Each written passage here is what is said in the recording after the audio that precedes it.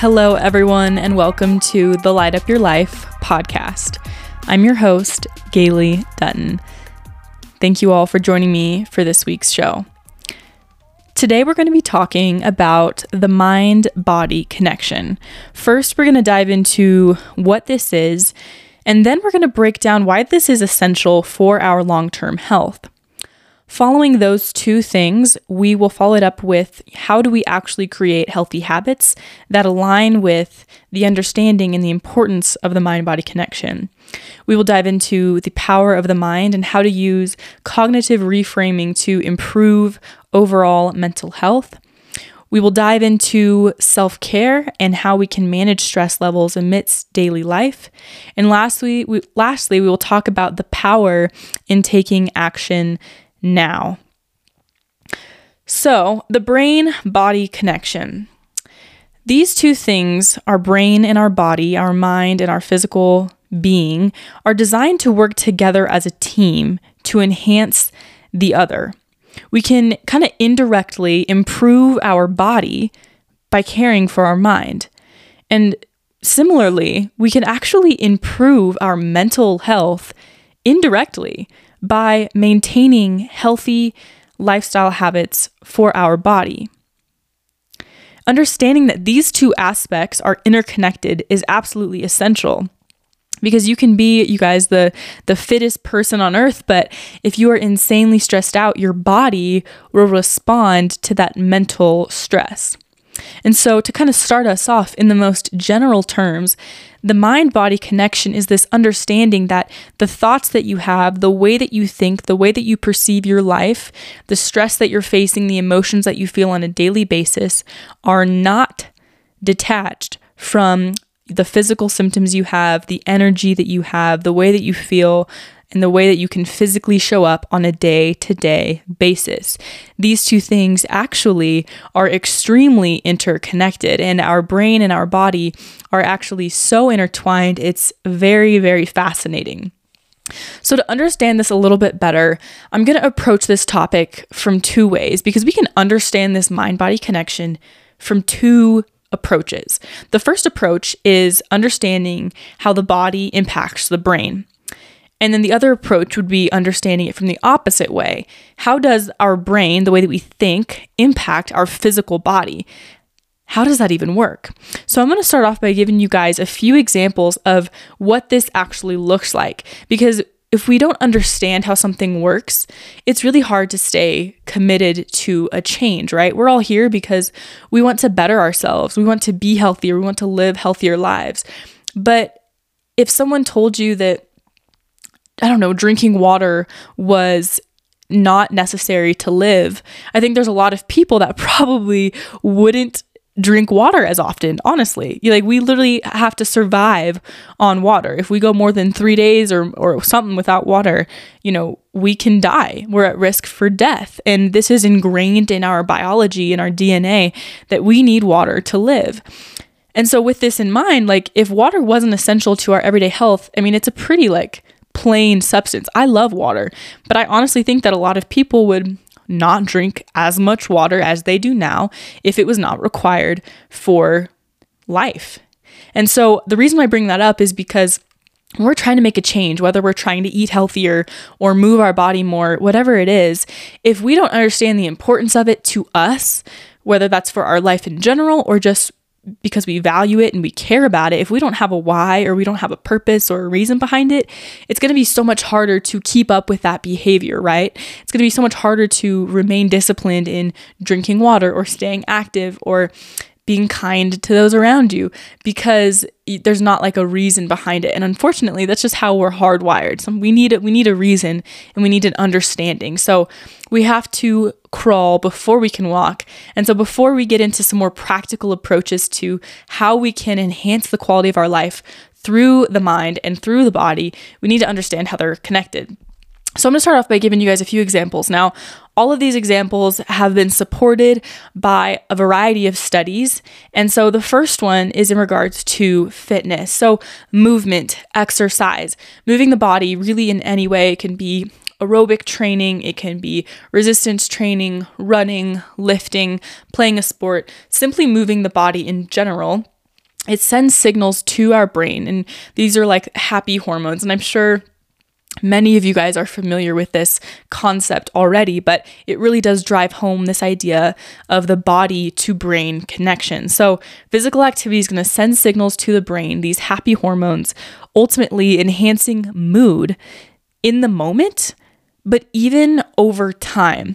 And so during a really hard run, right after, I know I feel this sense of like energy. I feel revived. And if I came into it feeling down or negative or had a tough day, physically moving my body changes the chemical components literally in my brain, making me feel positive moods. I have that serotonin and dopamine, and all of those happy hormones are just thriving. And so this is a prime example of how the body really does impact our brain and our mental health and state.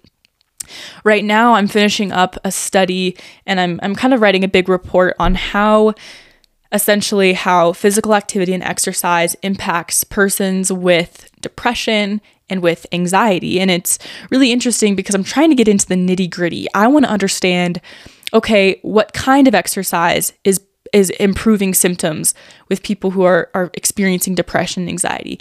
How long does the exercise need to be? What type? Who's being studied? And as I dive more and more into this, almost all of the evidence points to the fact that aerobic activity improves symptoms in persons with depression and anxiety. And now there's a variety of scales here, depending on how severe the depression, how severe the anxiety, but it improves symptoms, and it's allowing people to be free from these mental health disorders by simply moving their body. And there's a lot of reasons why, and we can get into that a little bit. But one of the reasons why is like what I mentioned earlier. When people in general, whether they're experiencing depression or not, move their body, we're releasing these happy hormones. And what we know is that, with people that are experiencing depression and anxiety, that's often associated with feelings of hopelessness, of sadness, of feeling isolated, of feeling disconnected and alone. And so if we can fight those emotions and those feelings with these hormones that actually bring a feeling, a mood enhancement, then that's actually such a great intervention for these individuals. The other thing that a lot of studies are recognizing is that yes, it does that, but also just physical activity in general is challenging. And when you're going through it, it's tough and it's hard, and it builds resilience within people. So they're doing this physical activity, but they're actually building a resilience within themselves, this self-rapport that, hey, I can do this. Like, I can get through something hard like a workout. And so maybe I can get through another day of life. And I think that is really astounding, and another explanation and way to understand how the body and movement really can alter the components of the brain. What we also know is that the brain is like a muscle. So in the same way that you have to, go to the gym and you have to lift heavier and heavier in order to get bigger and stronger and more gains, the same thing is with our brain, right? We have to continue to seek, lifelong learning, and our brain can actually physically change. But another thing that's interesting is that with movement, we can actually change the brain as well. In some of the studies, it shows that even just a few weeks, 3 weeks of training, the hippocampus was slightly enlarged by 3%. And for that much to increase in the hippocampus in 3 weeks is phenomenal. And so we know that movement can quite literally change the brain. So those are just a few examples of how our body can impact our brain. Now, I want to mention here, and we won't get into this until a little bit later, but the body can impact the brain in negative ways as well. Think about just disease and ailments and being injured or hurt or facing things that the body is going through a lot of stress or trauma. It's very hard to stay happy. It's very hard to stay in a good mood. It's possible, but it's challenging. And we live in a body that is sick and isn't doing great. Man, it's tough. And I know that many of you Many people that are working in health related fields, whether you're a nurse or whether you are, a doctor or a trainer or whatever, you have family who is dealing with different illnesses and diseases. I mean, it's tough on everyone, but it's especially tough, I think, on that individual. And there are those troopers out there who can stay positive and optimistic, but everyone has those days regardless. And I think that we should count our blessings. Number one, if you are someone who's living in a body that is fairly healthy and you're alive and you're breathing today, that's a gift. And so a little bit of a tangent, but I wanted to emphasize that as well. Okay, so now we're going to look at how the brain impacts the body. So flipping this around completely. Now, this is something that I also think is pretty crazy. Now, we're going to mainly focus on stress for this component because what stress does is stress releases a hormone. It releases cortisol into the bloodstream, and cortisol is known as the stress hormone.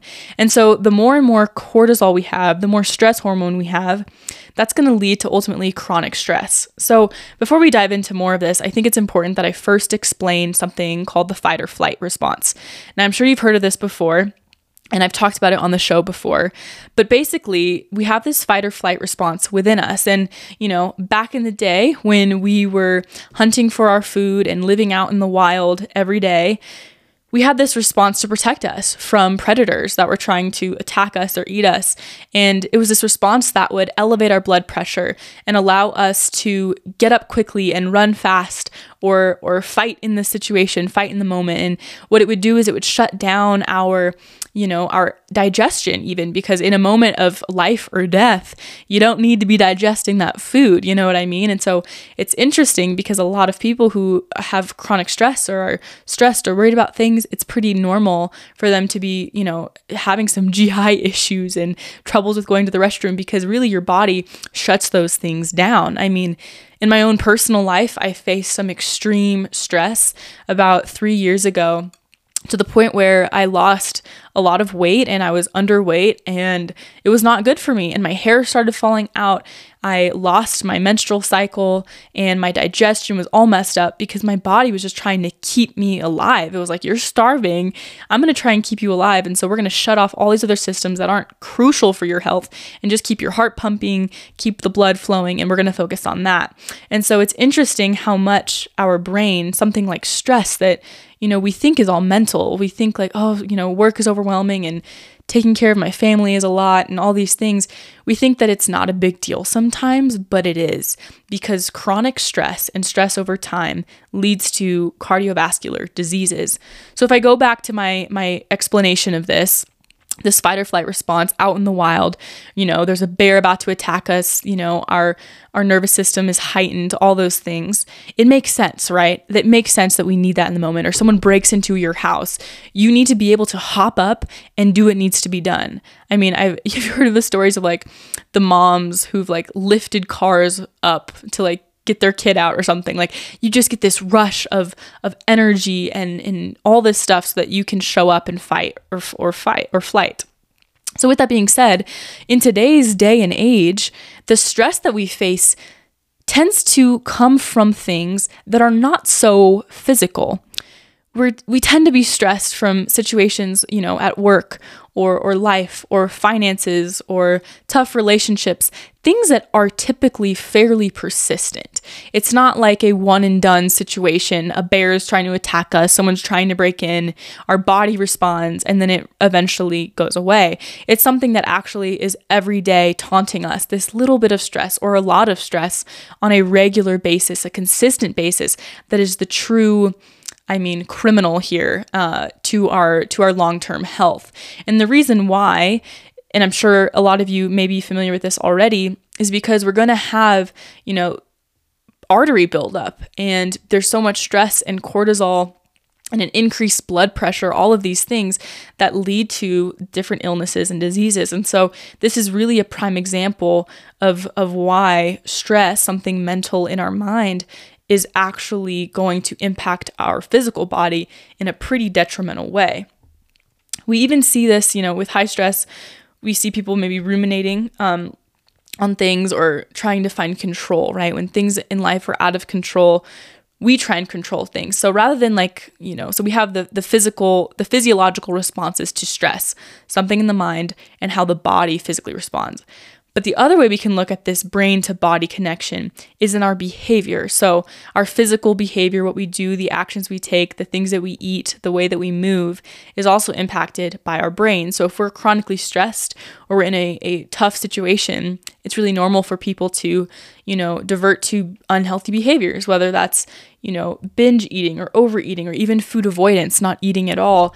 And we know that a lack of nutrition, whether that's from eating too much processed foods or junk foods and not eating enough whole foods, or just from not simply eating enough food in general, is not great for our body or for our mind long term. And if we're chronically stressed and we don't have a healthy way to cope or a healthy way to manage our stress, then that might lead to unhealthy behavior. Maybe that means drinking more on the weekends or smoking more or eating more, whatever it is, we respond to cope in some manner. And so it's critical that we, number one, are aware of what's stressing us. And number two, we have a healthy way to cope with it. Because if not, we can ruminate on these stressors and that can lead to poor behaviors, which lead to poor physical health outcomes.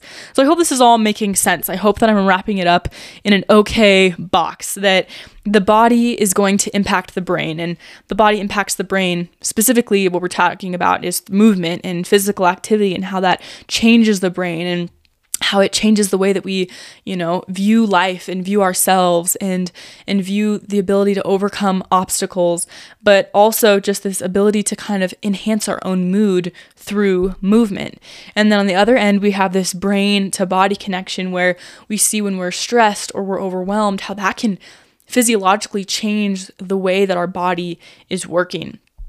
So I kind of want to now jump into some more practical things. I think it's really important that I explained kind of how that works and the mind-body connection. And I think that the why it's important for your long-term health makes sense there, right? If you're not managing your stress today, then 5 years down the road when you've been stressed for how many days in a row, you could be at a higher risk for a variety of diseases, atherosclerosis, different cardiovascular diseases.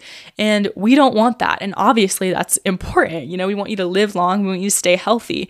And then vice versa. I mean, if you're struggling mentally and you're feeling stuck, you're feeling stagnant, you're feeling negative, man, maybe your quality of life would be so much better if you just moved your body. You don't even have to do anything in your brain yet. You can just go move, and maybe seeing a counselor or a therapist is beneficial and really diving into those thoughts. But this could be a really powerful tool for you to make a step for free, without cost.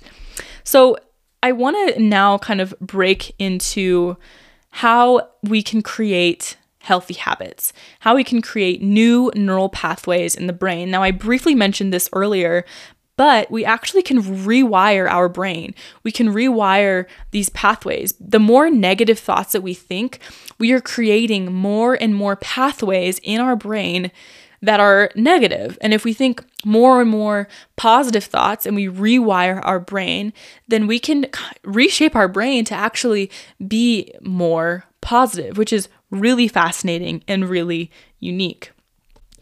So if you are listening to this and you're like, dang, I want to start moving my body more. I want to start managing my stress more so that I can live longer and have a better quality of life, you might come up with just now, maybe a behavior change that you're wanting to make.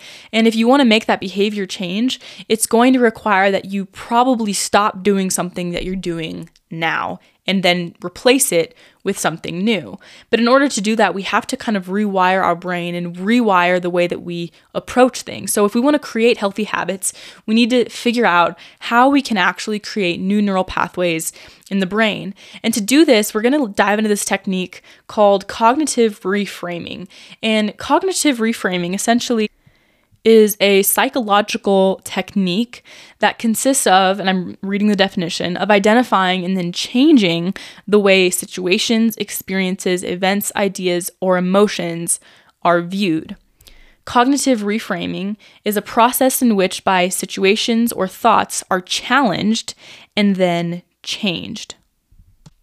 So cognitive reframing starts by simply just becoming more aware of your thoughts and how they're actually shaping your perspective on different situations. So things like meditation or some kind of mindfulness technique can be a really good first step, because we have to first understand what thoughts are coming into our brain. Because the truth is that the brain is like a garden, and seeds get planted there, and those are your thoughts. And when those seeds take root, they grow.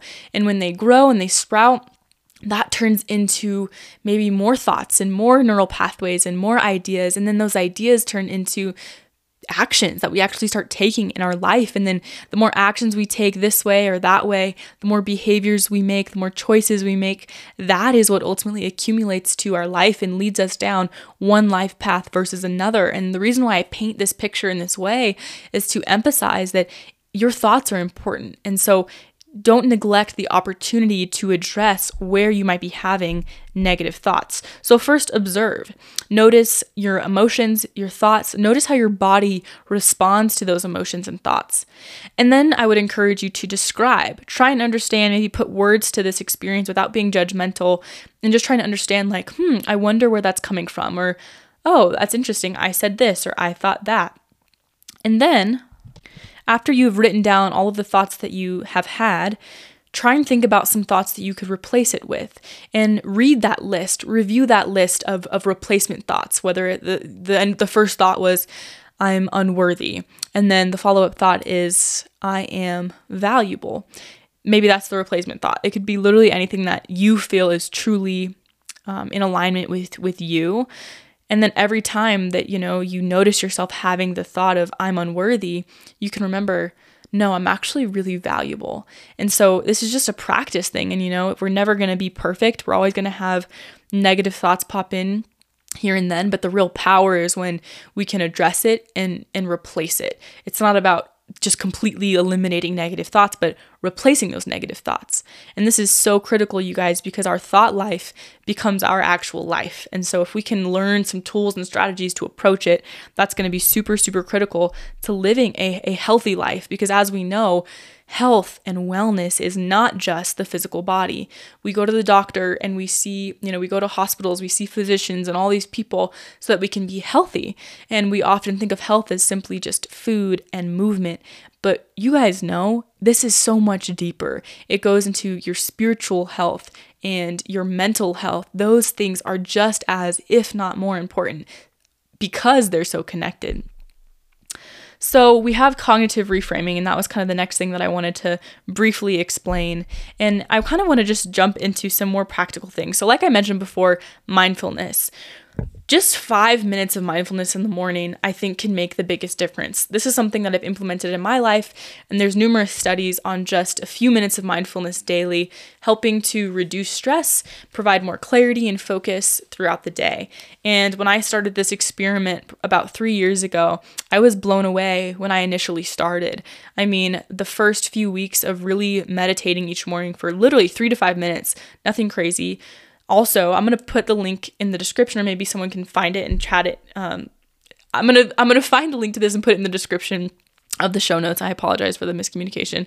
But it's called Insight Timer, and I've mentioned it before, but there's a bunch of beginner mindfulness things on there, and you can use the app, close your eyes, lay in your bed, sit in a chair, and just do the meditation, practicing paying attention to your breath and your breathing and all these things. And it's a great free tool that I would highly recommend, because when I went down this experience and this journey of just mindfulness for myself, I noticed immediately that I just felt so much more clarity and purpose. I felt way more aligned with who I was, and I was honestly able to show up and do the hard things that I had to do every day, whether it was going to the gym or doing work or school, whatever it was. It became a little bit easier, and it also became easier for me to interact with others and love on others, because I was coming from a place of just true gaily. I was just myself. And so I think that mindfulness can, one, help us address maybe any negative thoughts that we're having, but also just calm our mind and also calm our body. I think sometimes we think that meditation is only to calm the mind or only to, de-stress the mind. It also gets you connected to your body. When you're breathing and you're paying attention to your breath and the way that your body works, you really realize how connected you are to your physical body. And it's amazing. So that would be my one practical approach is We're busy people. We have work. We're working 12-hour shifts. We're at school all day, whatever that looks like. We're busy. But even just 3 to 5 minutes in the morning, instead of picking up your phone for 5 minutes, throwing on a little meditation could be really helpful to manage stress levels, prevent diseases, and be able to show up for others well. My second piece of advice would be journaling. Now, everyone has different approaches on this. Some people love journaling, have done it since they were a kid. Other people could never fathom writing down the thoughts in their heads down on paper. They wouldn't want anyone to see it. They don't want to do it. It feels weird. And I respect that. I get that. But there's a really cool study that was done, and I hope that this maybe encourages those of you who are more hesitant. There's a study done, and basically they had people practice journaling. And what they found was that people who journaled, and there was people who journaled and people who didn't journal, but people who journaled regularly after a really hard day, so not just like a great day, but a really challenging day, and they were able to come home at the end of the day and learn something from their hard day and write it out and write out the emotions that they had, the hard feelings that they had, the tough experience that they faced. By writing it out, you kind of let go. And these individuals were able to write this out, let it go, and they actually had better health outcomes long term, which I think is absolutely amazing, because stress management is really just changing the way that we perceive events. Because one event could be highly stressful to one individual, whereas to another, it could be a challenge. There's this analogy that I love about a lion and a sheep. The lion is chasing after the sheep, and the sheep is running away from the lion. The sheep doesn't want to die, so its cortisol goes up, its stress hormones go up. This sheep is stressed out. Its life is on the line. Whereas the lion, his blood pressure also has gone up. He's also kind of in this stress state, actually. But he's thinking, I'm going to get a really great meal out of this. And so although both animals are in a stressful situation, one is perceiving it way different than the other. Now, obviously, this analogy can be broken down because of a lot of reasons, but we can apply that to this same situation. Two people could have a really bad day, a very stressful day, a day full of really hard conversations or seeing really hard stuff. And one person could come home and just let that seep into the rest of their night, and they just never really address it. And that will sit in their physical body through stress, through elevated blood pressure, through this fight or flight response not shutting off. And the other person could come home and find a technique, whether that's meditation or journaling, to process what happened. Maybe even take something positive from it, learn from it. And now they're actually growing. And this study showed that the people that were able to come home, especially after a tough day, tended to have better health outcomes due to their ability to manage stress and also change the way that they perceived events. They lived longer and they had a better quality of life. Another study that I think is really interesting, and I actually heard this on the Huberman's Lab podcast, one of my favorites, so shout out to him, but I want to mention it here. Essentially, there was two groups of people who attended a mindfulness retreat. One group, the control group, attended the event. They did not participate in actual meditation, but they went to conferences, they learned a bunch of stuff, and they walked around this cool place, and they hung out, and whatever. The other group went to this retreat the same amount of time, and they learned how to meditate. They learned what that looks like. They practiced it. They all those things. So initially after, they followed up with the participants, and about a week later, they found that actually both groups, the control group and the group of participants in the meditation, showed that they actually felt like they had a better mood. They felt like they were doing better. They were feeling really positive and optimistic. They had better mental health and clarity. And so you might be thinking, well, then it doesn't matter, right? Like they both got a benefit from it, right? Someone learned mindfulness. The other people walked around, attended a conference and learned about mindfulness, didn't practice it, but they both felt good after, right? But what's more interesting is that it wasn't until a few years later that they went back and they looked at those two groups, and they found that the control group that had attended the event but did not learn mindfulness techniques had higher levels of depression and anxiety than the group who had participated and actually learned how to implement mindfulness meditation. So this goes to show that long term, learning how to manage negative emotions, manage stress, learning how to move your body in a way that works for you, learning how to fuel your body in a way that works for you is critical to long-term health, because we can know the thing. We can know that eating fruits and vegetables is going to be good for us. But if we don't figure out how to actually implement that into our life, then it doesn't matter, because it just doesn't matter. So we have to first have a why, understand how the body and the brain work, and understand too why it matters to us. And then after we know how it works, why it matters, we need to determine what we're going to do about it and how we're going to actually implement this into our everyday life. So I hope that from today, maybe I shared some things that stood out to you. I mentioned this app, the Insight Timer, that might help you find a way to meditate, or maybe you want to try meditation on your own as a stress management technique. Maybe you've never journaled a day in your life, or you used to, but you haven't picked it up in a while. I want to encourage you, take that time for yourself and just see what happens. And if after a few weeks you feel like it's not doing anything for you, then stop and find something else. It's okay. Another technique I want to share, which is not even a technique, it's just a healthy suggestion. Limiting screen time. We know that in the same way that exercise increases those happy hormones, that dopamine, that serotonin, unfortunately, so does social media, our phones. Getting all of that attention heightens us, and we almost get addicted to it like crack cocaine. And social media becomes crack, and we can't stop looking. We can't stop checking our phone. And what that does is, before bed, if we're checking our phone, not only is the blue light unhelpful, but that can really get our stress hormones elevated, whether you realize it or not. And that can really impact our sleep. And we know that sleep is absolutely critical and essential for long-term health, for preventing illness, and all these things, for keeping our immunity up. And so limiting screen time before bed and replacing it with journaling, replacing it with meditation, or reading a book that's not like overstimulating, I think is a really helpful idea. And then lastly, but not lastly, we have nutrition and physical activity. I think that the way that we nourish our bodies directly impacts the way that we function in our brain. There's a study on a school, and the students in the school all had different behavioral health issues. And what they found was, kids with ADHD, OCD, just different things. People were getting in fights all the time, all of this stuff. And what they did is they went in and they eliminated all of the junk food, all of the food that had sugar and crap in it. I don't know why I just said crap, but yeah, crap in it.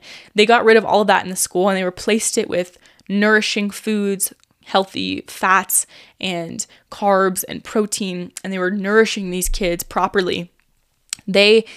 The time that they followed up from the study, they had no incident reports from the kids. So fighting went down. Levels of, symptoms from ADHD, anxiety, depression went down. Kids felt better. Their behavior was much better and improved a lot simply through changing their nutrition and the way that they were eating. So in the same way, we should be cautious of how we eat and nourish our body. I know that on the last And then with movement, finding a way to move that is joyful. I think we get stuck in this idea, this mindset that movement has to look one way or the other, and it doesn't. Movement can look a variety, a plethora of ways, and we know that movement is important. Like we mentioned earlier, physical activity and movement improves the literal condition of our brain, of our mind, improves the way that we feel. But movement is also a great outlet to manage our stress and have a place where we can work through some tough emotions, or even just kind of step away from those tough emotions for a while and just, have a moment to ourselves to better ourselves. And so whether that's walking every day or going to the gym or throwing a frisbee or whatever it is, finding a way to move your body can be really helpful to manage stress levels, improve your overall health outcomes, and really just find a balance here. So far we've chatted a little bit about the mind-body connection, creating healthy habits, neural pathways, cognitive reframing. We've chatted about different ways to manage our stress, and I call this self-care, but it could look a variety of ways. And lastly, I just want to talk about the power in taking action, because I've shared a lot of info here, a lot of different studies, and I've thrown a lot at you. But I want to encourage you, because I think that it's really easy to be like, oh, cool, Gailey, that sounds awesome. Like, I want to start doing this more or this more. And sometimes we can push these things off into the future. Like, oh, well, when I get those nice running shoes from Nike, then I'll start, walking around my neighborhood or going for runs or whatever. We put things off all of the time. And there is so much power in just taking a step right now, because right now is all that we have. It's all that we have. And we cannot plan fully for what tomorrow will bring. But what we can do is decide how we live in the moment now. And every day, every moment of every day, we have a choice. We choose how we want to show up, how we want to live. And I think that if we can just slow it down a bit, get away from this busyness culture that wants us to live on stress, honestly, if we can step back and just be present, I think we can make much more mindful decisions, because you know what's going to be best for your body. I think, honestly, I think that you can trust yourself, but it's really hard to trust yourself. It's really hard to make healthy decisions when we're in this go, go, go mode all the time. So if we can slow down and get really present, there's power in being present, and there's power in taking an action step now. Stop waiting to do the thing. Do it now. If you've been wanting to, improve an area of your life, do it now. My motto is just do it. That's Nike's motto. My motto is like, do the thing, right?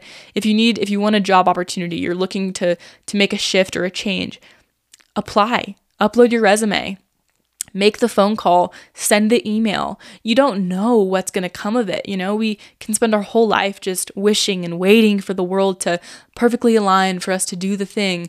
No, we have to be willing to show up, to take ownership of our life, and to change our behaviors if living a fulfilling and healthy life is actually what we want. If that's what we desire, we must be willing to show up. Thank you guys so much for tuning into this week's show. I really, really appreciate you guys taking the time to tune in and be here. If you have time, I would really appreciate it if you could leave the podcast a rating or review on any platform that you're listening on, Apple Podcasts, Spotify, whatever it is. On top of that, it would be phenomenal if you wanted to share this week's show with a friend or family member. You can text it to them. You can post it on your social media and tag us at Light Up Your Life Podcast. That is essentially the only way that the podcast grows, you guys. And so if you want to support this, you want to support the message of just continuing to develop and step into a better version of ourselves, step into new light and new life, then please share the show. Greatly appreciated, you guys. I'm really looking forward to connecting with some of you, and I hope this spoke to some of your hearts, some of your minds. I'll catch you all next week. Have a good one.